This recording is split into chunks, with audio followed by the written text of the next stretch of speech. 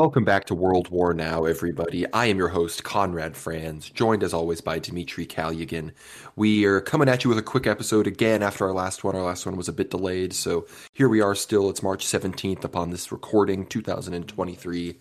Fresh off the big drone issues going on in the Black Sea. So, of course, we're going to be talking about that, as well as a bunch of other stuff going on around the world. Because, as we said before, this could probably be a daily show, but, we don't have the time to do that exactly. So it's a weekly show. And now we've got 2 shows a week for you with Ether Hours. So you're really living in a content renaissance here. But, Dmitry, how are you?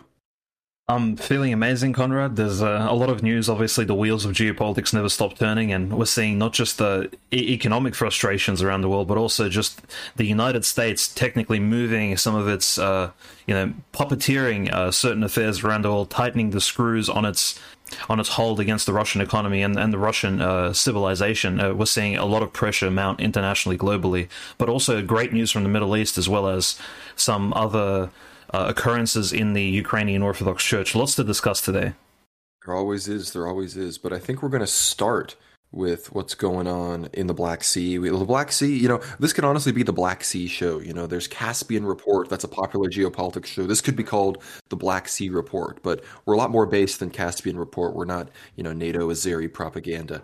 But when it comes to the Black Sea, it's been the ocean of the conflict, right? I mean, everyone's been, from day one, we've been talking about Russia securing possibly the entirety of the Black Sea coast. We know the Dardanelles and the Bosphorus Straits are one of those things that we here at World War Now are watching all the time. And now we see this big $32 million drone taken down in the Black Sea by Russian jets. And we're going to get into the specific details of it. But just on that point alone, Dmitry, what do you think of this escalation? Well, I think the Russian Federation essentially has stuck its middle finger up to the United States, and in international waters, seemingly, the Black Sea does have a slight strip alongside its middle, which is, obviously the Black Sea has many countries adjacent to it and around it, but just the middle portion through which the drone was flying, and of course the drone was surveilling Russian territory naturally with its, I think it has 8.1 gigapixel cameras, so it's able to zoom and observe quite a lot of Crimea as well as the Ukrainian coast, and it was probably spying essentially, which is what the Russians accused it of doing, and the drone was of course taken down in an act of disrespect by the Russian jets. I think it's a huge sort of play of soft power against the US, and frankly, the fact that the jets didn't use any conventional weapons, shall we say, is also an interesting kind of feather in the Russians' cap. I mean, you could probably go more into that, but it is a bit funny how the $32 million drone went down. Yeah, no, AZ Politics was the first to post. What I saw was just the solid image of the drone getting pissed on with fuel, getting its propeller blent, and then ultimately crashing into the sea. But the U.S., of course, did confirm that it did have surveillance equipment, like Dmitry said, the super high-powered camera that could count the freckles on your face. And then they wouldn't confirm nor deny any presence of weapons. So it seems that the Russians likely got to it first, so we'll probably be getting some reports from them soon about what actually happened, because this thing was really close to Crimea. This thing was very close to Russian territorial waters, barely, I think, still within international waters. And it seems that the U.S. even called on the Romanians to go and try to help them reach it before the Russians did, proving that this thing is, this thing was up there, in the bay that's created by Crimea, Romania, the Odessa region and everything. So this is all coming very close to home, and the Russians seem to be making it very clear that they consider the Black Sea kind of their lake. And I believe their claim was that they claimed that even if they did shoot it down, they would have been within they claimed they didn't shoot it down, of course, because they just dumped the fuel near it and did evasive maneuvers. But they claimed that even if they had shot it down, they would have been within their rights because the drone was operating in territory they deemed their territorial waters regarding the special military operation as in territory that they have designated for the special military operation, and they would view the United States entering into that as a violation, and them basically declaring themselves actually as almost an active participant in the war, as an active combatant, more than even just a soft power supporter of Ukraine. We should also remember just, I guess, the prudence of Russia at this point. I don't think Russia's messing around after the downing of the Moskva, flagship cruiser in 2022, which was a huge sign of, it was just the humiliation of the Black Sea Fleet, which, the Black Sea Fleet is at least 250 years old, one of the oldest fleets in Russian history. And in April 2022, the huge Moskva cruiser was taken down by an unknown source. Presumably, it was perhaps a torpedo, a long-range missile of some sort, shot out by the Ukrainians, which is what the Ukrainians claimed it was them. But it could have actually been a Romanian submarine or something of that sort. It just historically speaking, Romania, which has a military port in the city of Constanta, which is on the Black Sea coast in the west. Romania being a part of NATO is a huge military concern for Russia because Romania does have a small fleet, as well as it did participate against Russia in both World War I and World War II. Romanian submarines actually dominated the Black Sea for some time when even the Soviet Navy wasn't very well developed, which is one of the great ills of the Soviet Union, was the fact that it didn't really have a functioning navy in the Second World War, unfortunately, due to collectivization and just the Russian Civil War, I think, slowing down industrialization causes. But that's kind of historical. Nevertheless, the Russians, I think, are not just disrespecting the US, but they're also showing that after the downing of the Moskva, they're not going to mess around with, US actually having ships in the Black Sea, flying these gigantic drones. And by size, we're speaking, this drone isn't just the size of your everyday commercial drone that you would use in your household. This drone has a wingspan of 20 meters, so it is roughly the size of a small, two-person plane. It is a gigantic, essentially, for all intents and purposes, a gigantic flying robot which spies on you and which can carry weapons. And the Russians, of course, have taken it down for this hilarious method of releasing fuel and, wrecking its propeller, crashing into the sea. Pretty awesome, I'd say. But, the US naturally reacted also in a very predictable but also surprising fashion. I think that will probably be the next point of subject for us to discuss today. Well, these drones as well, this has kind of been the major shift in warfare that we saw with Bush and really going in with Obama.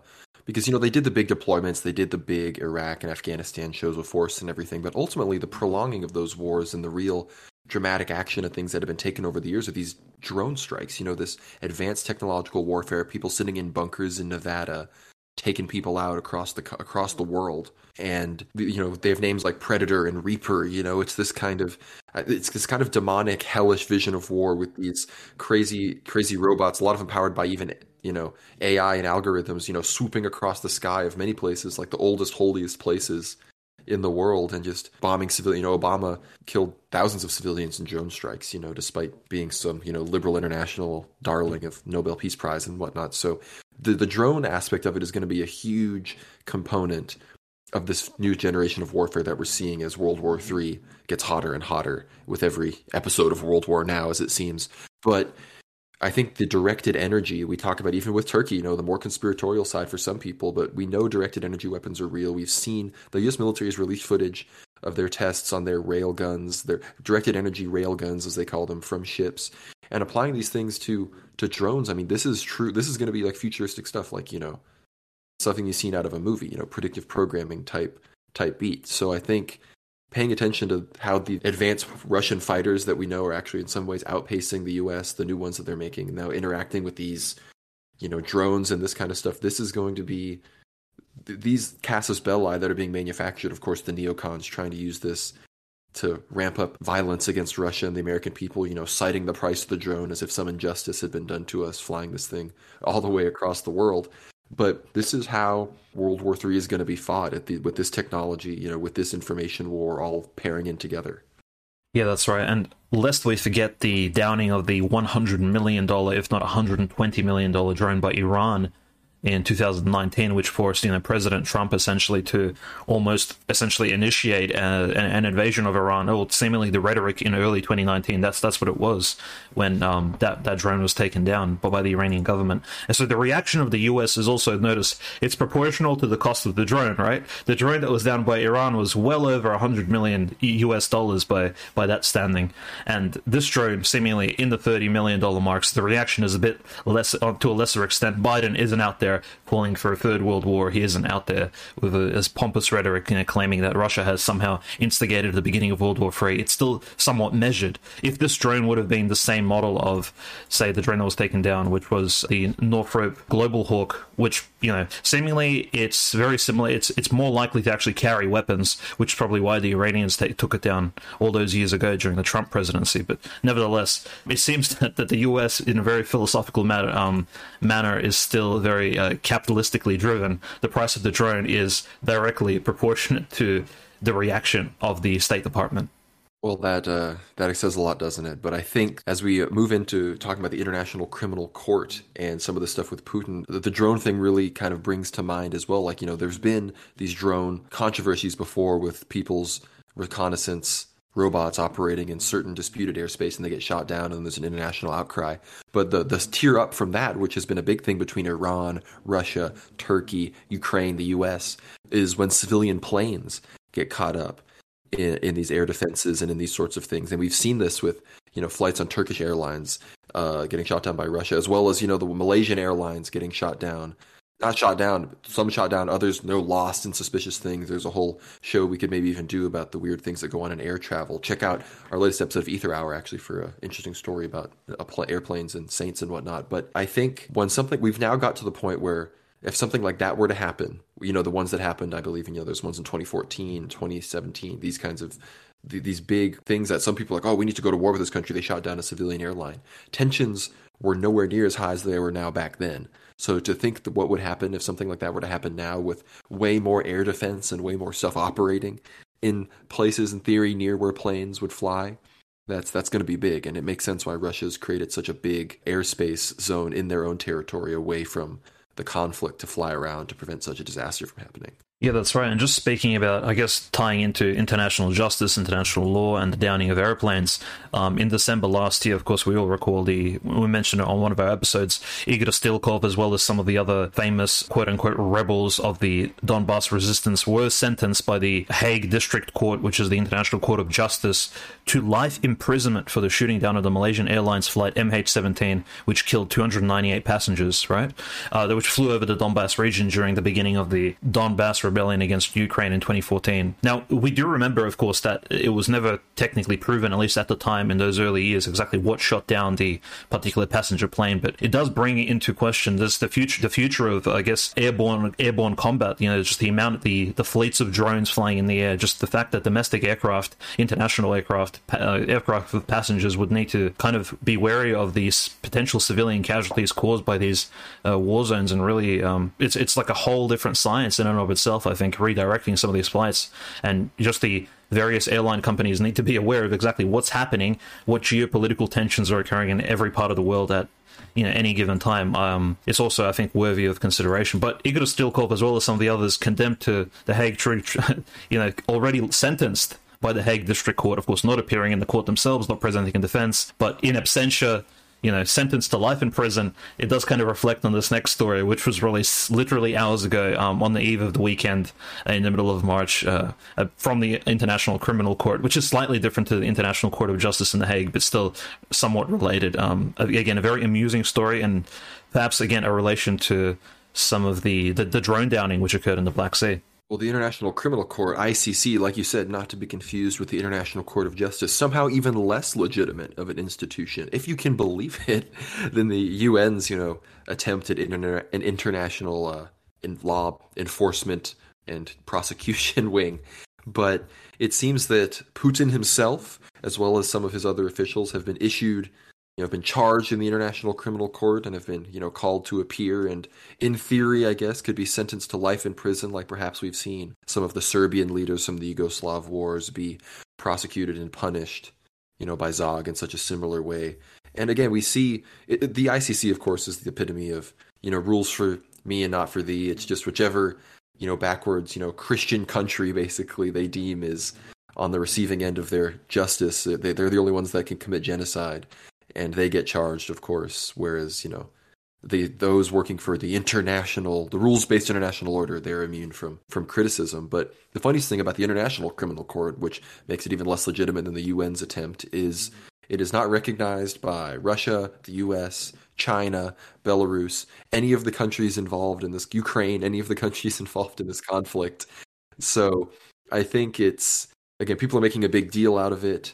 It's going to be used for propaganda purposes among your kind of basic neoliberal milieu that exists in the West, but ultimately it will, in the grand scheme of things, just serve to fully delegitimize Western institutions, because nothing's going to happen from this, obviously. Yeah, and of course, amidst the Ukrainian conflict, which Conrad mentioned, has so much to do with war crimes and actual investigations, which me and Conrad believe do need to be investigated. For example, what exactly happened in Bucha? There needs to be an actual forensic investigation into who caused these war crimes. Of course, impartial and unbiased, which is hard to reach these days, but probably not by the ICC or the ICJ, which are seemingly incredibly biased. You know, it's almost like this story with the drone being downed. The reaction was the US complaining to the ICC and actually issuing this subpoena and court demand for Putin to appear. So almost as if this trial was a reaction to the downing of the drone, you know, which me and Conrad probably believe that is the case. That is what happened. But Russia does not recognize the ICC. I think that's the conclusion that many people need to kind of come to as well in sort of reading all these stories about, you know, Putin and his Minister for Children's Affairs being sentenced to, you know, not being sentenced, but being called to appear before the court, is that Russia really doesn't recognize the authority of the ICC, and hasn't since November 2016, which was amidst the Minsk 1 and 2 talks, and also, of course, Russia recognizing Crimea as part of its federation. And, of course, the mounting of sanctions since 2014 has rather kind of disconnected Russia, the Russian Federation, from the international community, and one of its reactions was to pull out of the ICC. In 2016, so 2 years after the Maidan, 2 years after Crimea joined Russia via the referendum. So we kind of see this timeline of how Russia was ostracized out of the international community. Russia didn't choose to leave. It was essentially bullied out of, you know, kind of cooperating with all these international, organizations and courts and things like that. These structures set up by the Soviet Union in many ways all those years ago in the 70s and 80s. So in a way, Russia's being pushed out of globalism by the globalists themselves. Very interesting philosophy there behind it all. But nevertheless, the ICC, of course, calling the Minister for Children's Affairs of Russia, who is a pretty astute political lady. She's a public servant by profession and a lawyer as well. So she was called again to appear in the ICC with Putin. Now, the reason for that would be they're claiming, the court at least is claiming, that the prosecution has determined there is very strong evidence that Putin and his Minister for Children's Affairs have breached the Geneva Convention regarding children. So they've repatriatized or taken Ukrainian children to Russia and have made them Russian citizens and have taken them away from Ukraine. Essentially, it's a somewhat of a soft act of genocide of some sort, and children are really protected by the Geneva Convention and all of these different kind of amusing globalist structures accusing Russia of taking children and abusing them, when we know this is what some of these people are really, they're all about children and abusing and things of this nature. And we won't go into specifics, that's more of an Aether episode type of discourse, but nevertheless, the talk is about children. And Mariupol, if we recall, especially the siege of Mariupol, which took place, actually saw Russia retrieving many hundreds and thousands of children and actually sending them to properly looked after, furnished refugee camps, because again, these children, their parents either left or were taken hostage by the Azov battalion, which was stationed in Mariupol, and some of these children really needed to be housed, needed to be looked after. So the Russian government determined that it would look after these Ukrainian Mariupol children, and of course the ICC was didn't comment on the fact that neo-Nazis were involved, and Mariupol was essentially using hostages and using humans as a meat shield during the siege. It nevertheless still pushed this idea that, hey, Putin and his Minister of Children's Affairs need to be taken to trial and need to be tried. There is obviously, despite all of the evidence mounting for Ukrainian war crimes, such as Ukrainians using paramedical as well as medical transportation to carry troops across borders, dressing up in civilian uniform, putting on Russian uniforms actually during the war. All of these, I guess, breaches of international legislation aren't being investigated, but the first grand investigation by the ICC needs to relate to children, needs to relate to Putin being the bad guy. Again, an act of soft power humiliation and also disrespect, open disrespect to Vladimir Putin and his minister. I think overall that's the message that the ICC is trying to send here. Frankly, even before the war started, I think it's a humanitarian act to take someone out of Ukraine and take them to southern Russia anyway. But, sorry if it's controversial, but I think there hasn't been any kind of even real propaganda push of like parents crying about their somehow repatriated children. This is just a bunch of nonsense. Of course, it's just children who may have lost their parents, children whose parents may have been forced into conscription, children whose parents or one parent may have joined up with a Donbass militia. Those children are taken to places like Rostov-on-Don, nice European cities they're able to be safe from, mortar fire and whatnot. But apparently the propaganda of using children as war crime puppets is too powerful to pass up for an institution like the ICC, which is really just the European Union's attempt at an international court. And the only countries they really got to sign on are memes like Canada and somehow every South American country. But the majority of countries haven't even signed. The majority of relevant countries have not signed it or have withdrawn their signatures and whatnot. But there's still some countries, of course, that have signed on to it. A lot of the Anglosphere besides the United States. But it's not really this is likely not going to really go anywhere. But when it comes to Russia's reaction, like Dimitri said, they're all of this, the U.S. kind of seeming to have nudged the ICC on this maybe after the drone went down. Well, Press TV is reporting that Russia's swiftly going to be awarding the pilots involved in the drone incident. So that shows that kind of shows the attitude that they have. They're not fazed by this sort of thing. I think they even at this point realize, well, this is another great opportunity to delegitimize a Western institution that has never really done anything good to begin with. But when it comes to international relations and whatnot, it seems that India, who we've praised on this show a lot for sticking to its guns and not picking a side and not cucking to the United States and buying Russian oil and whatnot, it seems, unfortunately, that they have decided to agree to the oil price cap when it comes to Russian oil. And there was some games being played there. Dimitri, do you want to enlighten us a little bit? Yeah, so essentially, if you would recall, one of the major sanctions that the Western international community has placed upon Russia and kind of urged essentially the entire international community, including some of the great Asian nations, to place upon Russia was the setting of a cap, an upper threshold to the sale of crude oil at $60 per barrel, which, mind you, at the time was about 25 to 30% lower than the average sale of crude oil, which was going, I think, at the time the sanction was implemented, every barrel of crude oil was around $90. So they said you will not purchase Russian oil for more than $60 per barrel, which was quite significant considering that Russia still very much depends upon its gas as well as fossil fuels sales across around the world, including refined oil and crude oil in itself. So India agreeing to actually go along with this. In fact, this is not even legally binding. It's simply an international recommendation of sorts. India agreeing to uphold this obligation to the international community and to the United States, specifically to Joe Biden, which praised Modi and the Indian government for going along with this in March of 2023, is, I think, a big sign that, the world, as we kind of go into this hot phase of World War III, there are countries which are still choosing sides, and India, of course, was kind of on the fence in many ways, maybe even was more on the pro-Russian side, but countries are looking out for their own personal interests first and foremost. We spoke many times on previous episodes regarding Turkey and how Turkey was taking the stance of neutrality, looking after its own personal affairs, kind of choosing maybe perhaps to be a leader in the Muslim world as opposed to just a puppet of NATO or just like the lieutenant of the United States in NATO. Nevertheless, countries such as India must also look out for their personal affairs in this case. And of course, one of India's greatest interests would be its border with China, which, there is a certain benefit that the US has granted India upon agreeing to this oil cut. Before we go into that detail, there is a small caveat here that a lot of, so for example, The Economist, Washington Post, they are very wary of the fact that, yes, India verbally has agreed to uphold this $60 cap, and Modi himself has said, look, we're going to agree to it. The Indian Ministry of Commerce said, yes, we will be auditing all the banks and all of the oil companies to make sure they're all buying Russian oil for $60 a barrel. We'll make sure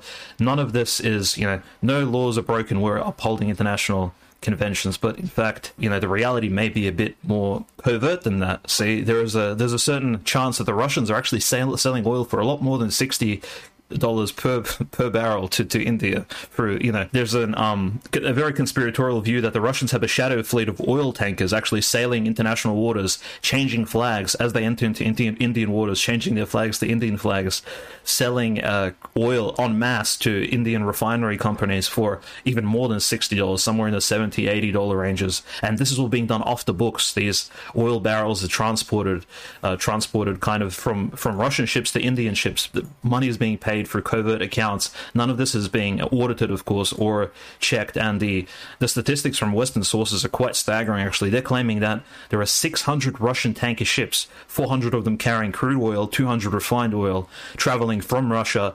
This is annually around the world, selling this oil illegally under various international flags, essentially similar to like pirate ships, right? These pirate tankers working for the Russian government, selling crude oil and refined oil to countries which just want to buy Russian oil en masse and not really adhere to these $60 sanctions, which, Russia is not going to sell you, say, millions and millions of dollars worth of crude oil if you're only going to pay $60 a barrel. That's simply not the contract. Russians aren't going to sign those contracts with you. They're not going to discount oil in this way. So I think there's a lot to say about Indian-Russian relations here.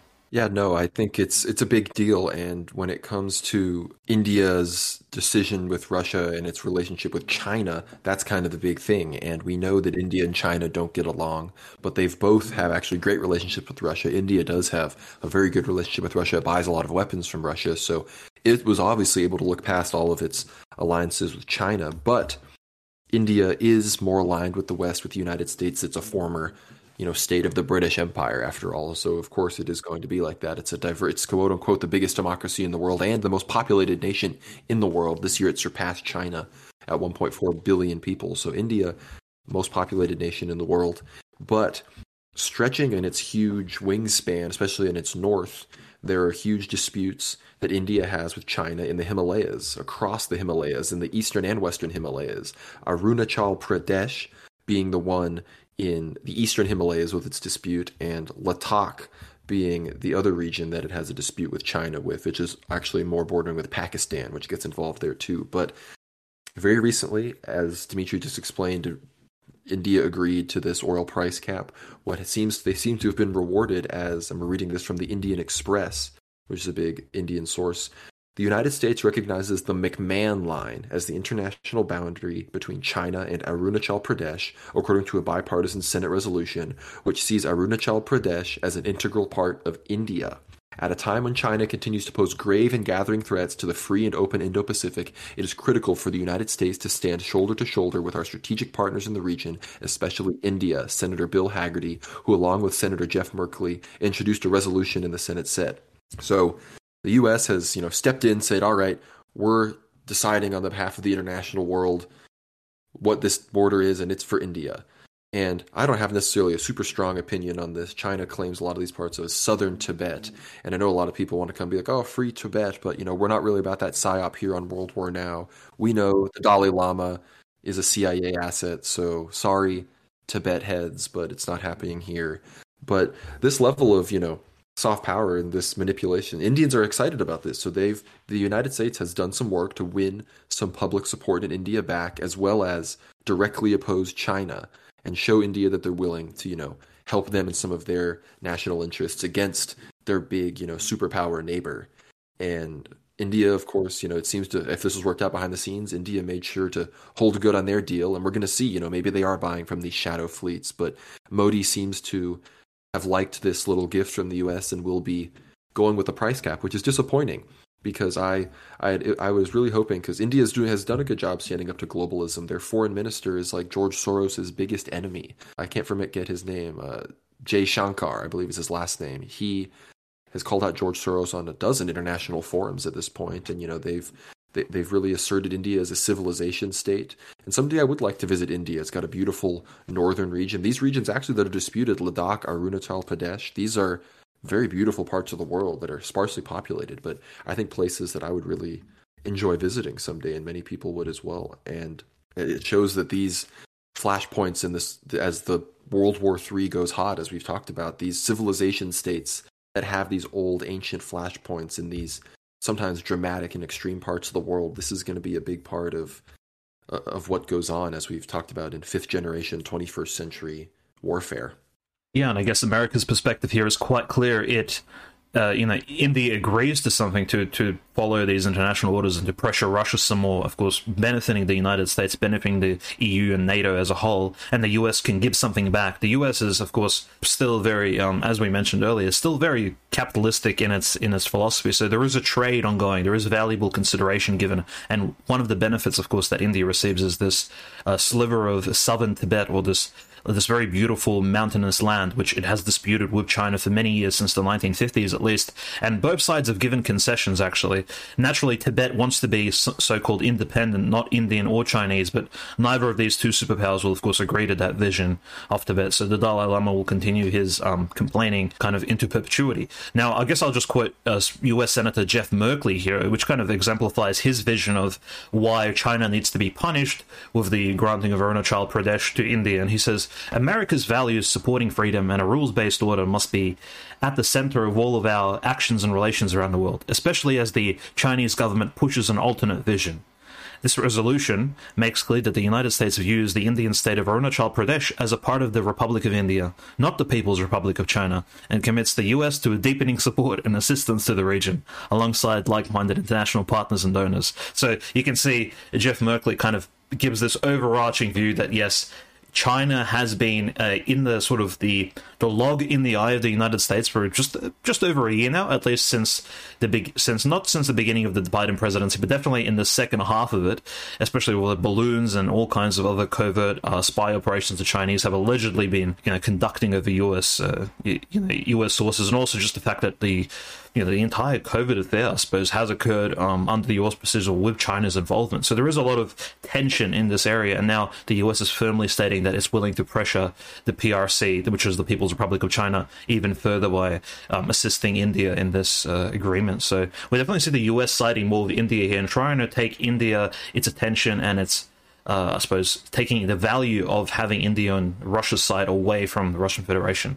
So perhaps India will follow through, or maybe maybe India is just playing both parties at this point, just kind of trading with Russia for the shadow fleet of hundreds of tankers, at the same time verbally agreeing, saying, yes, of course we'll follow your international order, but behind the scenes there's still money being exchanged with the Russians. The show must go on at the end of the day. We're still going to buy Russian weapons, the Sukhoi planes, which were taking down drones by spilling oil on them. This is all quite interesting. I think the relationship between India and the US is definitely strengthened, and China is continuing to face more discrimination in the international world affairs. No, it's unfortunate. And this whole region, China, India, Pakistan, Bangladesh, these are huge population centers that, as the global economy has, kind of gotten away from those that enacted it, have become power centers that need to be influenced by the US, the GAE, ZOG, whatever you call it. And I think in the same region, Pakistan is an interesting case because it's kind of almost on the brink right now. Imran Khan, kind of a populist leader, was the popular prime minister of Pakistan. He's, got warrants out for his arrest. All of the other political parties are united against him in Pakistan. And there's total warfare in the streets of Islamabad, Lahore, these big cities in Pakistan. And you can see this. We've posted them on our Twitter. There's crazy videos of citizens just throwing huge Molotov cocktails, actually standing up against the police and really literally defending the physical location of Imran Khan and his kind of entourage. And he is kind of, people think that, Trump and his January 6th moment was big. Imran Khan is taking that to whole nother levels. He's got so much popular support in Pakistan that an entirely united front of, I guess, more, you could say, globalist or internationally aligned politicians, they're not able to take him down. He's got a private army of civilians. And remember, Dimitri, talked to a Pakistani man who confirmed this to us in a Twitter space a while back that, Imran Khan, whatever you think of him, he is very devout, I believe, in his Islam. He is kind of this populist leader that was, in some regards, seems to have stood up for just maybe a Pakistan first kind of perspective. And we know Pakistan is an intelligence-run state. The ISI, which is a Pakistani intelligence collective, kind of has more, it's like the US and Israel in that way. It's this intelligence state. The US, the UK, Israel, Pakistan, that's their role. Australia, I believe, could be almost classified in that regard. The intelligence state kind of rules these nations. And I think that's a big thing we need to watch. And now Pakistan, it's also experiencing extreme natural disasters, blackouts. It's almost on the brink. And this is a country with hundreds of millions of people. It's one of the most populated countries in the world. So I think as this whole region goes, this is going to be a big part of World War III. And we know we have a lot of prophecies from Saint Paisios, Saint Joseph, saints like Saint Seraphim and stuff about things that will go on in the Orient, whether it's Chinese and Japanese launching hundreds of millions of troops and armies across Central Asia, and what that would mean for places like Pakistan, and how that would relate to, current projects like the Belt and Road. These are all fascinating questions we want to explore. And it seems right now that the U.S. is making decisions rapidly, trying to bring India back into its sphere, and trying to also get Pakistan with a more amenable leader, so that it can also be part of this push against Russia, China. So generally speaking, I believe the US as well, well, not just the US, but also NATO as a whole, it does have a limited amount of time in terms of it has to enact all of these global machinations and take as much financial support away from Russia in a short amount of time, while Ukraine is still standing, while Ukraine is still defending against Russia's invasions, as so it's called in most media sources. But frankly, the entire Middle East is very, very much involved in this. You see not just Turkey, Iran, but also Pakistan. We mentioned Pakistan being one of the three which has actually nuclear capacity in terms of nuclear weapons. And that's another great point of mention, that Pakistan is on that border between what we'd call Asia, the Orient, and the Middle East. It is that borderland similar to Afghanistan, and greatly sometimes almost ignored, because you see most stories speak about Iran or India at the same time. Pakistan many times simply does not get the mention, but it is the great leverage that the NATO and the US influences could use against India. Like one of them, of course, is China, and the US, of course, achieving its sort of long-term goals against Russia through leveraging this Chinese territory in the favor of India. But it can also achieve more cooperation with India by, again, going against Pakistani interests. For example, pressuring Imran Khan or sanctioning Pakistan for not following certain obligations. So out of these three nuclear nations, the US really is trying to divide and conquer them in order to keep them occupied for Belt and Road initiatives and all these regional cooperations to not actually become substantiated over a large period of time. I think generally it is quite Masonic. It is a certain order out of chaos that's being created in all of Asia, Central Asia involved as well, but in the Middle East especially. And we see this more and more in Turkey, that we're approaching the election, and Iran is, of course, destabilized quite heavily at the moment, but Pakistan as well. It's like none of these great Middle Eastern or shall we say, Middle East and Central Asian countries are doing quite well. There's always something internally going on which prevents stability from occurring, which I think favors the US and favors some of these international interests and globalist powers. No, I think we're going to switch over to Turkey in a bit, but perhaps as we see Pakistan and India get brought into the great game, maybe the U.S. will pick a side finally on, the Kashmir issue and really push for one of them to have it, and they view them as, going to be their true ally against their enemies in the region. But when it comes to Turkey, it seems that we're moving forward on the possible growth of NATO, and Turkey has said that they will move forward and put the necessary paperwork and file the laws that it would need for their assembly to vote for Finland to join NATO, but they seem to continue to reject Sweden. And part of that is they have called for, I believe, 120 terrorists to be extradited to Turkey, and Sweden has since refused to do that. And there's some other reasons, of course, I think, that Turkey will cite and Erdogan will cite to help him win support in the upcoming election for why he's keeping Sweden out of NATO. But at the same time, perhaps signing Finland into NATO to keep U.S. pressure off of him, because if he were to go hard and reject them too, the U.S. might put the pedal on the gas there. What do you think about that? Oh, I think it's quite scary, actually, that Erdogan has finally made this pro-NATO move, at least in recent years, especially since the beginning of the SMO. Turkey really hasn't substantiated its heavy support for NATO, and I guess its heavy support of Ukraine against Russia, except for what we see here, as in taking off the veto from Finland, for Finland to join NATO, and against, obviously, this is a move against the Russian Federation, even in a soft power form. 10-15 years ago, this would have been seen as scandalous by Russia. Just at the moment, Russia is so preoccupied. It's simply, I don't even think Russian official sources have even commented on this lifting of the veto. So Finland joining NATO would be a huge move in terms of bolstering NATO's capacity against the Russian Federation, and even kind of, again, pressuring Russia even further, not just, in similar ways to how India has agreed to the cap. This is even more like a tightening of the noose around the Russian Federation. If Finland does share hundreds of kilometers of borderland with Russia, as well as its adjacency to the former Russian capital, St. Petersburg, in the north of Russia, does place it in a very key position to, apply continuous perpetual pressure on Russian geostrategic interests in the north, in the Baltic Sea, as well as in the Arctic Sea, for Russia's Northern Fleet and Baltic Fleet. This will be huge if Finland joins NATO, and not in a good way for Russia, but for NATO's sake, it will be, of course, a huge perk. And Erdogan has finally greenlit this, this ascendancy of Finland into NATO. I'm just wondering exactly how long the ascendancy will take, and if anybody else, if this was the last check that needed to be done before Finland could, of course, enter NATO. Now, of course, Finland has no border disputes with any of its neighbors, including Russia, which, of course, would technically qualify it into NATO membership. I think overall this is one of the biggest stories we've heard about so far. No, it's true, and it seems that if I were a betting man, I think it's probably going to happen. And I think the real question is, what's Russia going to do in response? Are we going to see... I think all of us would like to see a dramatic response. We'd like to not get our hopes up about those, because we know that's not really how the Kremlin works. But, what's something that could happen? What if Russia decided to formalize Belarus's accession into the Russian Federation? What if Russia decided to help China take the Kinmen Islands or something off the coast of China that are technically occupied by Taiwan? There's all sorts of things I guess they could do in that response. Maybe they do something in Transnistria, as we've discussed about before and on previous episodes.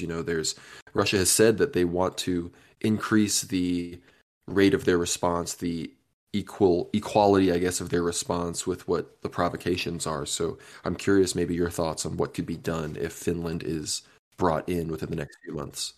I think generally support for China in the in the South China Sea and the Yellow Sea would be preferable. Of course, supporting countries such as North Korea and China in East Asia would apply a significant pressure to US interests in that region, and it would also kind of point out that, yes, if you're going to do something against us in our European theater, we will react, and we will not just sit back and actually take this abuse. I think that's warranted and it needs to happen. As far as Belarus actually, coming into the Russian Federation and joining in a certain capacity, that would be great. Again, based on Lukashenko's recent interviews, which were incredibly pro-Russian, but he never seems to mention the fact that he's still very much a Belarusian man. So it doesn't seem to me like Lukashenko would be the guy to pull the trigger. I think Putin would need to personally actually address Lukashenko and ask him that, look, this needs to take place now, because we need to, there's a certain time is running out. We actually need to force this union. I don't think Lukashenko would be the one initiating this particular proposal. I think he's quite happy with where Belarus stands now, receiving aid from Russia, significant import and export considerations, and economic benefits. Belarus is a very, very happy country. Russia, of course, needs Belarus in order to bolster its military, as well as assist it in a special military operation on that end, maybe even ending the entire conflict a lot sooner, which is what we ultimately all want to see. So my hope is, yes, that Belarus, of course, would join Russia, but maybe this will happen again. This ascension of Finland into NATO could take place over the span of 10 to 12 months, maybe even longer, maybe 2 years. So perhaps we're looking at medium-term prospects, so to speak. And when that does take place, and Finland actually takes on NATO and actually takes on all the guarantees which NATO does provide it, perhaps then we'll see Russia actually react accordingly and slowly phase Belarus into its, bring it in a lot closer, which I think needs to take place. So ultimately, this is what I think everybody would want to see, including China. China wants to see a very strong Russia, holding back the US and NATO interests in Europe, and Russia wants to see a strong China. So I think everybody can benefit here if Russia makes the right moves now. And in many ways, I think Russia benefits from having Belarus as its own country, giving it legitimacy, another country on the international stage, supporting it, voting with it at the UN and whatnot, because the three main leaders openly supporting Putin and the SMO are Lukashenko, Assad, and Kim Jong-un. And I think he likes having that little group of guys that, have their countries and they support him. But in general, we know Belarus is fundamentally a part of the Russian world and will, I believe, in our lifetimes be absorbed into the Federation. But Unless you have anything else you want to say on NATO, I think we want to talk about some of the protests in France, the general economic situation that has really spread from the US to Europe as far as mass bank failures go. And we're seeing that also in Moldova, which is really more just being directly affected by the Ukraine conflict, but they've been affected by the energy stuff and some of that in Europe more than everyone, because Gazprom is Russian in many ways and has its contracts all through Russia, which is the main Moldovan energy source. And now Moldova is experiencing big protests based on its energy and economy issues, as well as general desire among the people to stop supporting Ukraine and NATO and everyone in this war. And perhaps this may even lead to Dodon, or a pro-Russian government, rising again in Moldova, which would be fascinating. But France is experiencing even similar protests, spreading well outside of Paris. We see them in Bordeaux and Strasbourg, I think, and other major cities. And we're seeing huge chants of, we decapitated King Louis, we can do it again to you, Macron, and like things like that, calling for that. We see this a lot in France. They love to protest, but these are getting up to almost the levels of some of the peak Yellow Vest moments again. So it's interesting to talk about. Yeah. And Macron has really asserted himself as this international character, whether it's in Armenia, Azerbaijan, or, the war in Ukraine. He's really been pushing for sending more and more stuff from France.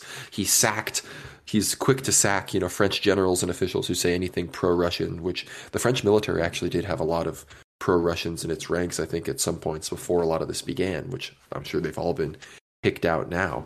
But I believe Bank Suisse, which is one of the biggest, banks in Europe that's used, is experiencing extreme volatility. There's other stuff, and that's going to be on top of the pension protests going on in France, the huge protests in the Netherlands by the farmers that seem to have resulted in the BBB, the farmer kind of populist, anti-green globalist party. They are now the biggest party in the Dutch Senate. So there's kind of this big turmoil already going on as far as reaction against some of these globalist puppets. And now it seems there could be this looming economic specter that seems to be growing in the US as well. As I saw something like 200 banks are now in danger of bankruptcy. And I don't know how big all those are, but 200, that's a lot of banks. And it seems that contagion's spreading to Europe. I'm wondering where this will all go. Right, so I think the most interesting story to me, at least from France, was just the fact that most of the protesters against the increase in pension age and against Macron, notice, demographically speaking, they were white Frenchmen. Now, we know the average, if looking at the French demographics, the population of what you would call the native French, the local French ethnicities are naturally mostly white, and naturally they're mostly aging as well. The overall birth rate's been quite low, and the aging French population, so the native Frenchmen, are protesting that Macron has increased the pension age from 62 to 64, which of course places significant pressure on not just the aging population, but also their access to their superannuation, which we're speaking about hundreds of thousands of dollars per person, if not. France is quite a rich country since World War II, at least, has experienced significant economic growth, and of course being a major player in the euro, we may be speaking about billions of euros essentially still being held in these superannuation funds for 2 more years. So the average pension age increase has been, the threshold by Macron has been increased from 62 to 64, and you may say, well, 2 years, why can't this oldie just wait for 2 more years? But the consideration here is maybe it applies pressure to not just the white population of France at this point, those French who probably are a bit more anti-immigrant, a bit more conservative in their views. So we're speaking about French boomers here, as well as the potential the potential of keeping all of that superannuation in those funds to prevent any further economic collapse in Europe, as we saw, the European Central Bank just today, so literally on I believe it was the 17th of March, increased its interest rates by 0.5% in just, a spontaneous hike in reaction to the Silicon Valley Bank shutting down just a couple of weeks ago in America. So in order to prevent any sort of machinations in terms of banking and any fluctuations and pressure on the banking system, not just in the US, but in the EU, the EU has determined to just hike up interest rates, which of course affects mortgage prices even higher for, younger people especially. But nevertheless, all very negative for European economics and American economics, and naturally more pressure on the native white French population. I'm not sure what that has to do. I'm not French myself, and not too familiar with the French populism in general, the French right wing. Part of me does suspect that maybe this does have something to do with Macron perhaps appealing to the younger crowd of, say, fresh immigrants coming into France, and them kind of asserting their dominance over, French society. But I'm not sure. What are your thoughts about this, Conrad? Because, this is very, it touches on a lot of very sensitive subjects, I think, in the EU in general.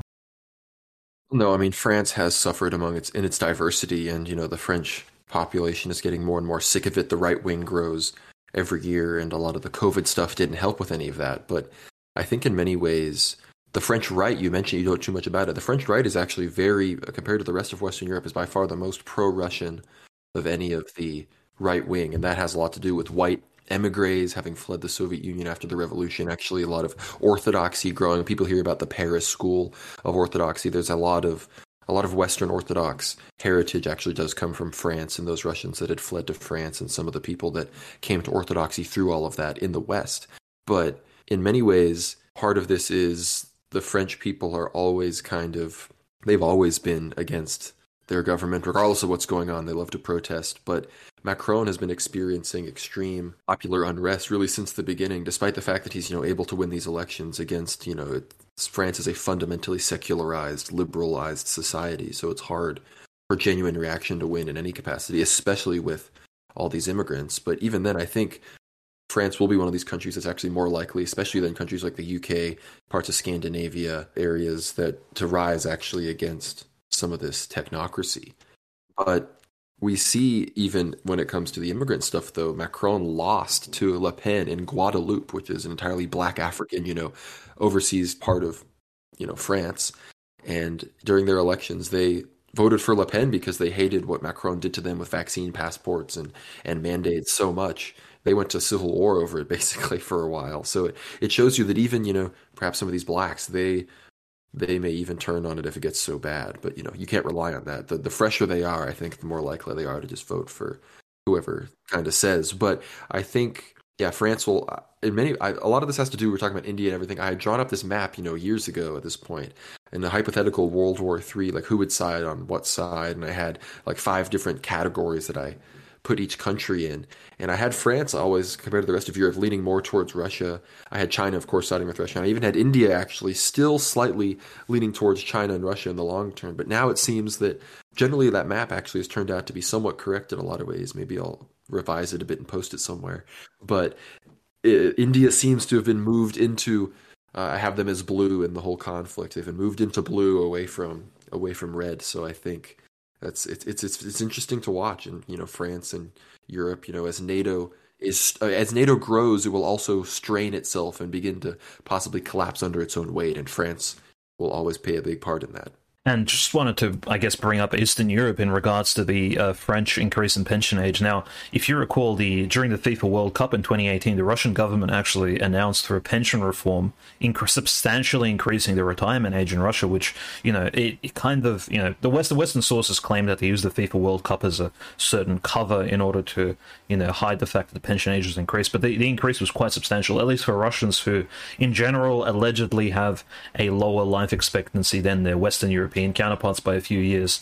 But the increase of pension in Russia at the time in 2018 was, for men, it was between the age of 60 and 65 to 65, so 5-year increase, and for women it was from 55 to 63, so an 8-year pension age increase for women. Nevertheless, obviously this is a negative trait, because once pension age is increased, you essentially don't really have a choice. You're forced to work up to a certain age. If pension age isn't increased, you still have a choice whether or not you want to actually go on the pension, retrieve your super, or you can continue working. There's a lot of people who work well into their pension age because, frankly, they either enjoy the job they have or they, enjoy the particular profession. So it was never really answered, and it did, in many ways, fluster Putin's reputation and the reputation of United Russia for pushing the pension age from 60 to 65. Obviously, this is 4 years before the special military operation, so perhaps Russia had economic considerations. It wanted to keep the pension age higher in order to substantially, withhold a lot of the superannuation money from the Russian elderlies, which, sounds a bit mean and almost utilitarian, pragmatic perhaps, but perhaps this pragmatism was needed. Again, this is me speculating because we haven't received an answer from Putin or his party as to why the pension age was so drastically increased, and the protest and the outcry was quite significant. People like Navalny and a lot of Russian liberals used this against the Russian state, but also a lot of right-wing Russians and even Orthodox Russians, including priests who don't really receive a proper salary in Russia. So for priests, and bishops and clergymen to actually go on the Russian pension a bit earlier would significantly improve their livelihood. At this point, they would need to wait until they're 65 to do so. So just, just to kind of throw in that comparison, Macron is only increasing the pension age by 2 years. Meanwhile, Russia did the same, increased it by 5. I'm not sure what exactly the implications of the pension age are. If anyone has any comments on that, feedback externally, feel free to comment or maybe DM me on Twitter, or I'm interested in as to what the calculations are for these particular nations. I think Conrad, myself, would love some feedback, maybe on the Substack or in the YouTube comments, to let us know what the strategy is long term here. No, it's fascinating, and please leave your comments on all this stuff, especially those who are experts on the economy. We're educated, we know some of our stuff. We don't claim to be economics experts here, but I think one more thing on kind of the economy stuff I want to mention, getting prophetic and then just getting a little bit introspective about, what may be to come in the world. Then we'll switch to wrapping this up, talking about the persecutions and the latest things going on in the church. I think we see the euro. It's pretty widespread at this point. Sure, the UK never got on it. Hungary isn't on it. There's some other countries that resist it, but it's this big institution. And if these banks in Europe and are kind of in danger of collapsing at the same time as there's financial, economic, monetary strife within these countries. And the US experiencing the same thing with the dollar, and we're seeing de-dollarization. We talk about India and Russia and the gas. I mean, Saudi Arabia, Iran, they're going to be selling to these countries outside of the dollar, really selling in the yuan, the Chinese currency now. So the dollar is going to be, there's a strong chance the dollar becomes a lot more volatile in the next few years.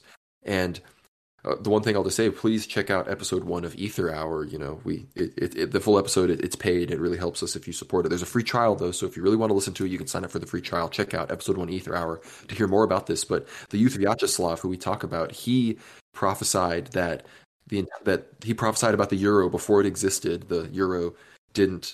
The word euro wasn't a thing till 1995. He died in 1993. He said that this euro would be adopted by Europe and eventually would even be adopted by America. And that kind of has me thinking, because some of the earliest iterations of the euro, I believe, had something to do with the Austrian currency being one of the first ones they were looking into. Austria, I think, still has its own currency now, but the euro is this first kind of attempt at the global currency, but being a super-regional currency. And we're hearing a lot about the idea of CBDCs and central bank digital currency as, people turn to crypto during this kind of mainstream currency volatility. So Dimitri, I kind of want to ask you, do you think that there's a chance that amidst this economic volatility, we could see a turn towards this in a globalist fashion using the blockchain in that way?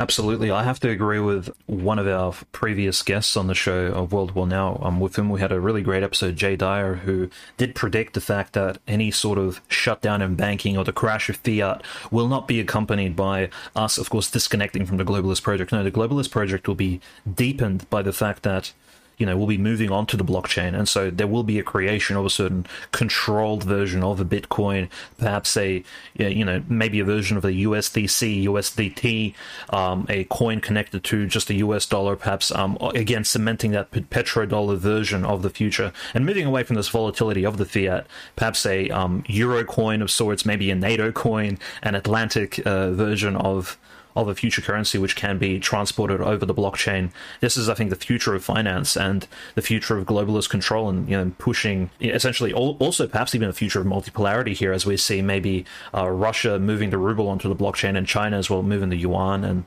so forth onto the blockchain. It could on one hand cement globalism and cement this control over worldly affairs in terms of finance and moving off this fiat, which is completely crashing and burning as we see before our eyes. These banks can't substantiate some of their investments and withdrawals. It's a complete disaster, including increases in interest rates across the board by several percentage points over there's incredible increases, which of course affect the middle class and the lower classes a lot more than the higher earners. So definitely we'll be seeing it affect both multipolarity and unipolarity in a way, which I think it's predictably going to be incredibly substantial within our lifetime. We can see this probably happen in the next, I would say, about a decade from here. No, and that'll only be increased by, I would say, whether they're real or not, PSYOP, especially hacks and, they'll bank hacks and currency treasury hacks from, nefarious actors in the U.S. Of course, it would be claimed Russia, Iran, China. Perhaps those other countries will claim the U.S. is doing the same to them. Who knows? But it'll be a very interesting time as the world economy really faces some of its biggest shifts and challenges. But as we wrap this up, we want to, of course, talk about the latest going on in the church, the Ukrainian Orthodox Church, as well as other actually kind of neighboring churches in the Russian world that are facing some of the hardest pressure ever to go. It's one thing, to be evicted from your monasteries. We see that's what's happening. We talked about that in our previous episode. It's another thing to, be arrested. It's all these things. But to be forced at the, almost at gunpoint with the prospect of having it all go away if you just enter into schism. If just it's a little schism, you just, join this little organization, just sign this piece of paper. That's what's happening. And it's so nefarious. And it's, it reminds you truly of the time in the church when it was just burn this incense to this God. You don't have to believe it. It's not like the Roman state was making Christians have some kind of sincere belief or anything. That's not what Roman religion was about. But Christ and God had commanded them, and they knew that this is what they needed to stand firm on. And so this is truly, I can't imagine the demonic temptation that some are feeling to just maybe end this and enter into communion with schismatics. But I really hope that whatever forces of good exist in the area and can do things, that they're rallying, because I hate to see schism grow in this way. But I'm confident that many of these monks will stand firm. Yeah, so what you're mentioning here is probably one of the most nefarious and evil acts we've seen the Zelensky government actually conduct. We're not mentioning war crimes here, which could have taken a very localized sort of. It could have been done by local forces, and they don't necessarily adhere to Zelensky or even follow his regulations. But this is coming straight from the top down, a straight up trickle effect of apostasy, and essentially trying to bait Russian Orthodox monastics and clergymen, as well as laity, into coming into schism, joining the false Church of Epiphany, these schismatics created in 2018, essentially under the blessing of Patriarch of Constantinople and Istanbul, the Ecumenical Patriarch Bartholomew, and of course supported completely by the State Department, completely by the CIA, NATO forces, a very much heretical and schismatic structure at this point. I'm not afraid of using the word heresy at this point, because heresy and schism are very much aligned in the canons of the Church. And yeah, it is very reminiscent, correctly said Conrad, of the old pagan, the Roman pagan persecutions of early Christians. Because if you recall, Christianity, for those listeners who know the Roman history, the Christianity since the time of at least Domitian, who followed Vespasian and Titus destroying the Second Temple in Jerusalem, Domitian, with his persecution upon Christians, and following along from Nero's persecution, Nero, I don't think emphasized this much, but Domitian at least did ask for Christians in the 90s AD to at least venerate his, or at least worship the genius of the emperor, the sort of spiritual embodiment of the emperor, so to pray for the emperor in a certain way, but which was more than simply veneration. It was like you had to burn this incense. And he asked Christians to, of course, burn the incense for the genius of the emperor at the imperial statues, at imperial shrines. And all they needed to do was do that, and of course they could pray to Jesus Christ and the Trinity, and nothing would go wrong. But of course Christians refused, because Christians don't bow to idols, they don't bow to the genius of the emperor, they don't pray to pagan gods, they don't enter synagogues, they don't enter into false shrines and pray at these places of ecumenical apostasy. Now, we see the same being done here, essentially. Zelensky is saying, all you have to do is just follow the schismatics, pray with them, agree with them, join them, and persecution will stop. We're going to agree to, come to terms of all these real estate disputes. We're not going to audit your monastery. We're not going to audit all of the various books you have in your ancient archives going back hundreds of years in the Kiev archives, of all these pro-Russian books, of course. Pro-Russian, we say this and to a certain point with irony, because the entire Russian Orthodox Church was at one point stationed in Kiev, in Ukraine. Of course, there are going to be many Russian sources or even pro-Russian materials in the monasteries found, around Kiev and Pachaev and Svyatogorsk and any other church belonging to, the autonomous Ukrainian Orthodox Church. So Zelensky essentially baiting, like the pagan emperors of the past, the Orthodox people to prevent persecution. Now, interestingly enough, the one institution that isn't being persecuted, that wasn't persecuted during the Roman times, was of course the rabbinical sect of ancient Judaism, which, due to, I suppose, its antiquity, was never persecuted by the Roman emperors. They were given leeway of not having to ever pray to the imperial statues, not ever having to burn incense, because it was very strongly monotheistic in a sense. So the Romans respected that, and here we see Zelensky also respecting those sort of traditions, but at the same time bullying Orthodox Christians. I think overall it's horrendous, and it is a sign of the times that Ukraine is entering into this eschatological twilight of sorts. I want to read this from Ortho Christian. It really just outlines specifically just just says it right here. There's no debate about what's going on. Speaking on air earlier this week, a Ukrainian official from the State Ethnic Policy Commission tasked with dealing with the Ukrainian Orthodox Church openly revealed the true motivation for evicting the Brotherhood of the Holy Dormition Kiev Caves Lavra. Formally, the state claims that the church has violated the terms of its lease for usage of the Lower Lavra, the section of the monastery where the caves, monastic cells, and theological schools are located. At the same time, the examining commission refuses to share the actual results of its study. However, speaking on air on 1+1 several days ago, Ludmila Filipovich, a member of the commission, revealed that the actual reason for kicking the monks out is their first stance of loyalty to the canonical Ukrainian Orthodox Church. They've already been given options, Filipovich said. There's the option where they choose their abbot, and they can ask for a Stavropregian from the Ecumenical Patriarchate, or they so terribly don't want to join the OCU. And she continued, for those who don't like either of these options, we have a wonderful formula. Suitcase, train station, Russia. So these people make it pretty clear that, you need to get out, and that's, implying that someone who doesn't want to literally move to perhaps somewhere they haven't even been before because they don't want to enter into schism, well, what's the other option? It seems to be that they're going to go to jail. That's what she, of course, didn't say because, optics and whatnot, but that's, everyone knows that's what it means. So, again, we know that I believe these monks have probably been prepared for this. This is what St. Lawrence talked about. These are the kinds of things that we've very much spoken about on this show. Many saints prophesied about this, and we can only hope and pray that the parts of those prophecies where it gets better are swift to follow. That's right, and I guess I could just read this excerpt from the sermon of Patriarch Kirill, actually given to the Russian Orthodox Church on the 16th of March 2023, where he says, throughout its 1,000-year history, the monastery has repeatedly suffered from raids, foreign conquests, and outright persecution of Christians. But only during their reign of militant atheistic power in the 20th century were monastics expelled from the Kiev-Pechersk Lavra. New generations of monks revived the monastery, putting enormous efforts and large sums of money, with minimal government assistance, or even in the absence of it, to restore the monastery, restore and the now taken away Assumption and refectory churches, but most importantly, to recreate spiritual traditions and a fully fledged monastic life. The Lavra remains one of the largest Orthodox monasteries in the world, uniting over 200 monks and novices, and on its territory is also located the center of administration of the Ukrainian Orthodox Church. Hundreds of future clergymen live and study at the Kiev Theology Academy and Seminary. The ultimatum of the state authorities in relation to the Kiev-Pechersk Lavra seems to be a monstrous act comparable to the persecution of faith in times of atheism. That is, I may add, communist persecution and Bolshevism. As at the time, the authorities openly ignored the law, not to mention had minimal respect for the rights of the fellow citizens. The work of certain commissions to search for violations in the economic activity of the monastery are not transparent. Its repressive goal is a complete expulsion of monastics from the Lavra. This goal was not hidden by the government officials and representatives from other religious organizations in Ukraine who are under the influence of secular authorities. It is regrettable that when the state leadership of Ukraine declares its commitment to democratic norms, the European way of development, the observance of human rights and freedoms, these freedoms and rights are violated today in the most blatant way and taken away from Orthodox Christians.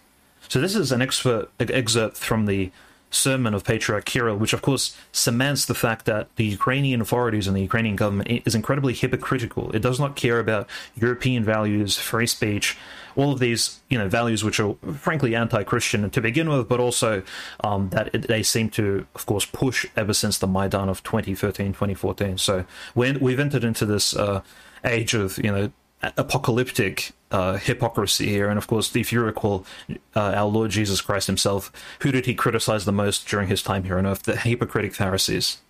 It's really true, and these truly are biblical times that we live in. And I want to just remind people, we're about to wrap this up, but this forced schism attempt in Ukraine, this is actually also going on at a certain level in other neighboring countries that aren't even at war. Estonia, Latvia especially, the Latvian government is trying to pass laws to force the Latvian church to declare autocephaly. In September, actually, President Egils Levits, the president of Latvia, submitted a draft law to parliament that would change the status of the Latvian Orthodox Church, making it not just an autonomous church of the Moscow Patriarchate, but completely independent of the Russian church, at least from a legal point of view. And they go into all sorts of history and misrepresent it, because at one point, yes, Latvia was granted autonomy, which is the same status that the Ukrainian Orthodox Church had, prior to the war and everything.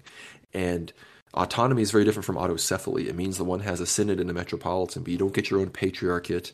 and whatnot. It's a very different thing, and there's nuances to it. We again recommend everybody read Metropolitan Nikiforos's book, who we're going to talk about him in 1 second. But this is going on in Latvia. The Estonian government is trying to do the same to the church in Estonia, but the patriarch, or the metropolitan rather, of Estonia, no patriarch, exactly what we're saying, the metropolitan of Estonia is saying strongly that no, we're going to be resisting any of this, and the church in Latvia is really coming under pressure because they're eventually probably going to be faced with some of these same eviction prospects and issues in Ukraine if, things don't shake up and get better there, because these countries are entirely puppets of the New World Order at this point. But the other thing we have to talk about, of course, is Cyprus. And Dimitri, if you want to say anything, we see there are only 2 hierarchs left in Cyprus that have fully and staunchly stood against any form of concelebration or recognition of not just the schismatics, but even those who are extremely pro-schismatic. We know Metropolitan Neophytos, he wouldn't even attend the enthronement of the new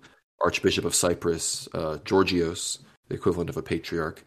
And we also have Metropolitan Nikiforos, of course, who wrote the fantastic book covering the schism. He walked out of a liturgy before the end of I believe it was the enthronement of the new patriarch, the new Metropolitan of Paphos, replacing Archbishop George, which it seems that the Paphos Metropolia is the farming ground for the new Archbishop, as Chrysostomos, even before Archbishop George, was also from Paphos. So it seems that that's kind of it's the grooming ground for the new Archbishop there. And he left before, the concelebration could happen with that bishop who had recognized the schismatics and Epiphany. And I can't remember if there was a representative there or not, but it seems that, of course, Metropolitan Neophytos and Metropolitan Nikiforos are saying strong, but Metropolitan Athanasios, he's stood strong still against concelebrating with the schismatics, I believe, but I think he is less strong in not celebrating with some of his fellow bishops who have taken such strange stances in these new enthronements of these monks that are very pro-OCU in Constantinople.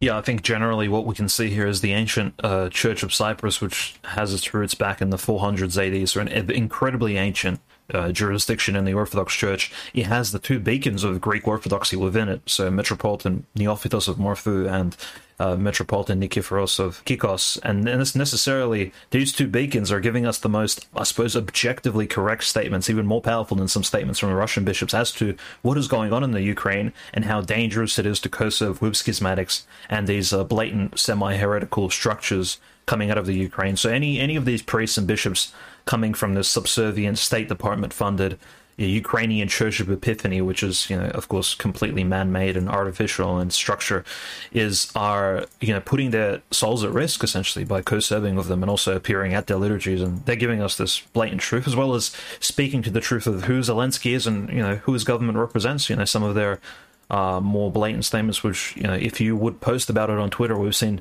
many notable folks, such as even Patriarch Prime, get banned for, even paraphrasing some of these clergymen. So some very powerful statements from those 2 archbishops. And lest we forget, of course, in the Greek Church, there are some great bishops from other areas as well. Metropolitan Seraphim of Piraeus, of course, a great spokesperson against the New World Order from mainland Greece and the EP, as well as Metropolitan Seraphim of Kythera, which he was probably the most outstanding metropolitan during the time of COVID, standing up against the vaccine tyranny. So very commendable Greek bishops in that regard. So there are many of them, perhaps even more that don't appear on social media as much and more known locally. So very commendable bishops in the Greek Orthodox world. And frankly, today is the time to stand up against this tyranny of the OCU, this tyranny, not the OCU, but Zelensky and his false Orthodox Church that he's creating, this artificial Bolshevik modernistic structure, which needs to be completely dismantled after this entire SMO is over. We can hope and pray for such a thing, and I think we will probably do an Ether Hour episode probably in the future, who knows how many episodes down the line, about maybe some of these great Greek bishops, those that stood up against the vaccine, those that stood up against the New World Order, those that aren't afraid to say, some of the things that really need to be said, especially from those with the power to, bind and loose and whatnot on earth. And so I think, I think we're going to end the show now. I think we'll do our plugs and everything, but Dimitri, I'll let you say anything about Ether Hour or everything we're doing, but be sure to subscribe, worldwarnow.substack.com, and check out our other show, Ether Hour. We talk about a lot of uncanonized saints. We're going to be talking about history. We're going to be talking about apologetics. We're going to be having guests on. Maybe we'll have Jay Dyer back on to talk more about presuppositional apologetics. Maybe we'll have David Erhan to talk about icons or something like that. We'll be talking about the again, the worldview that informs us in our geopolitical World War III analysis. So, Dimitri, do you have anything you want to say about what's coming up and then help us land the plane? Absolutely, and there are book translations we're preparing. There are also, incredible new written text which we'll be publishing only for, of course, 8th Hour and premium subscribers. Those who support us on Substack, we want to give you guys value back. We want to succinctly summarize some of these major issues which perhaps you'd be reading on other sources. We want to bring it kind of down and substantiate it for you. But generally now, once you do subscribe to World War Now, the Substack, you will receive a tripartite 3-hour, almost 3-hour series on uncanonized saints in the Orthodox Church. Probably unprecedented content. I've not seen any content similar to it on YouTube in terms of just the amount of detail we go into, as well as we speak quite openly about some of the subject matter surrounding some of these uncanonized saints, kind of bypassing any sort of censorship. And it is very explicit, very open. And of course, we're coming from an Orthodox perspective. Worth checking out, but of course, future episodes will be released at least on a weekly basis, if not 2 episodes a week. So you'll be seeing a lot more FAR episodes from us. It'll be very exciting in the future. Lots of great subjects to speak about here. Thanks to everybody who has already supported. It means so much. We get new supporters every day, and it helps us so much. It's going to help us make more and more content. Who knows what the future holds for World War Now, but with your help, it's really, and of course, the help of God and the saints, it's been this fantastic journey that both of us have been able to go on. But with all of that, of course, as I said, worldwarnow.substack.com, that's our home base. Subscribe to us on YouTube if you haven't already. Hit the bell, get those notifications coming in, like the video. That always helps us out, of course. Follow us on Twitter, worldwarnow_. Follow me on Twitter, GNOMERAD, GNOME with a G at the beginning, GNOMERAD. Canonist, that's Dimitri, the Orthodox Canonist. We've got a Telegram, World War Now Telly. That's a great place. We're growing it fast. And we've got a few other things coming in the works as well, some other channels. But with all that being said, thank you so much for tuning in to episode 23, and God bless.